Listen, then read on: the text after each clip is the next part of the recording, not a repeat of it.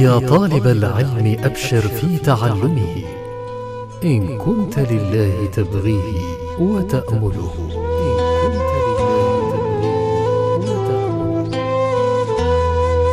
أنا ومعلمي مبارك الكباسي وإدريس محمد. المادة من كتاب مهمات التوحيد لفضيلة الشيخ عبد الرحمن بن جاسم الباكر.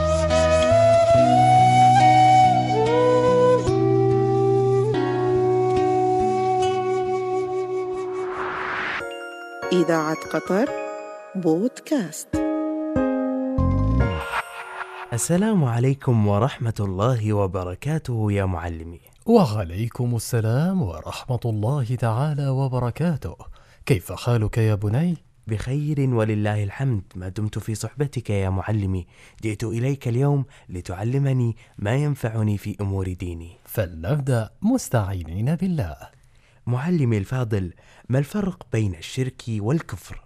الفرق بين الشرك والكفر هو أن الشرك اعتقاد استحقاق العبادة أو صرف بعضها لغير الله، أما الكفر جحد الحق وستره والكبر والعناد والتكذيب والإعراض والشك. وهل للكفر أنواع يا معلمي؟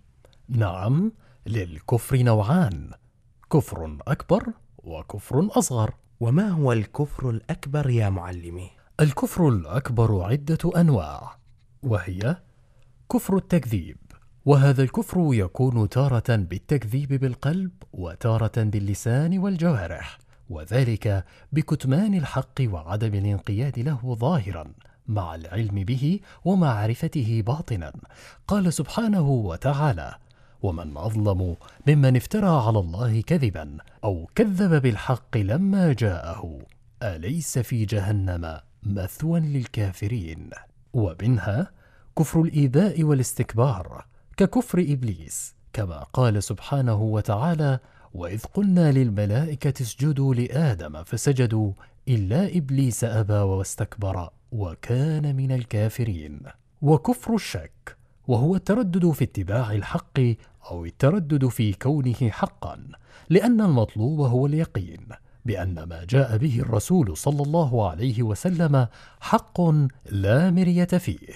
قال سبحانه وتعالى: ودخل جنته وهو ظالم لنفسه قال ما أظن أن تبيد هذه أبدا وما أظن الساعة قائمة ولئن رددت إلى ربي لأجدن خيرا منها منقلبا.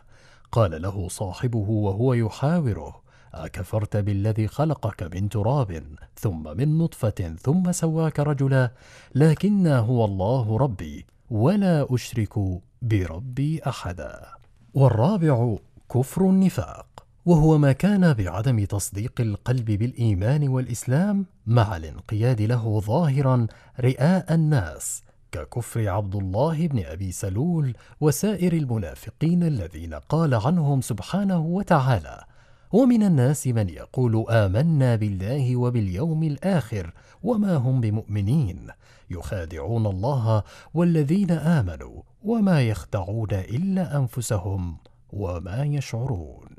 معلمي الفاضل، هل لك أن تذكر لي بعض الأمثلة عن الكفر الأصغر؟ من أمثلة الكفر الأصغر كفر النعمة. قال سبحانه وتعالى: وضرب الله مثلا قرية كانت آمنة مطمئنة يأتيها رزقها رغدا من كل مكان فكفرت بأنعم الله. وأيضا قتال المسلم المذكور في قوله صلى الله عليه وسلم: سباب المسلم فسوق وقتاله كفر. علمني يا معلمي كيف أفرق بين الكفر الأكبر والكفر الأصغر. الكفر الأكبر يخرج من ملة الإسلام ويخلد صاحبه في النار ويحبط جميع الأعمال، كما يبيح الدم والمال ويوجب العداوة الخالصة لصاحبه، ولا تناله شفاعة الشافعين يوم القيامة. أما الكفر الأصغر لا يخرج من الإسلام ولكن ينقص من الإيمان ويوجب استحقاق الوعيد دون الخلود في النار، وهو إما أن يحبط العمل الذي خالطه أو ينقصه، ولا يبيح الدم والمال، ولا يوجب العداوة الخالصة، وقد تناله شفاعة الشافعين يوم القيامة. جزاك الله خيرا يا معلمي وبارك في علمك، وغدا بإذن الله نلتقي. إذاعة قطر بودكاست.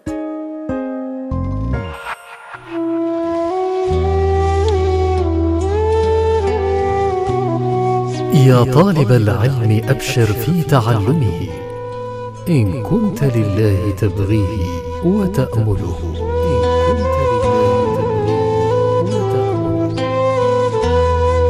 أنا ومعلمي مبارك الكباسي وإدريس محمد.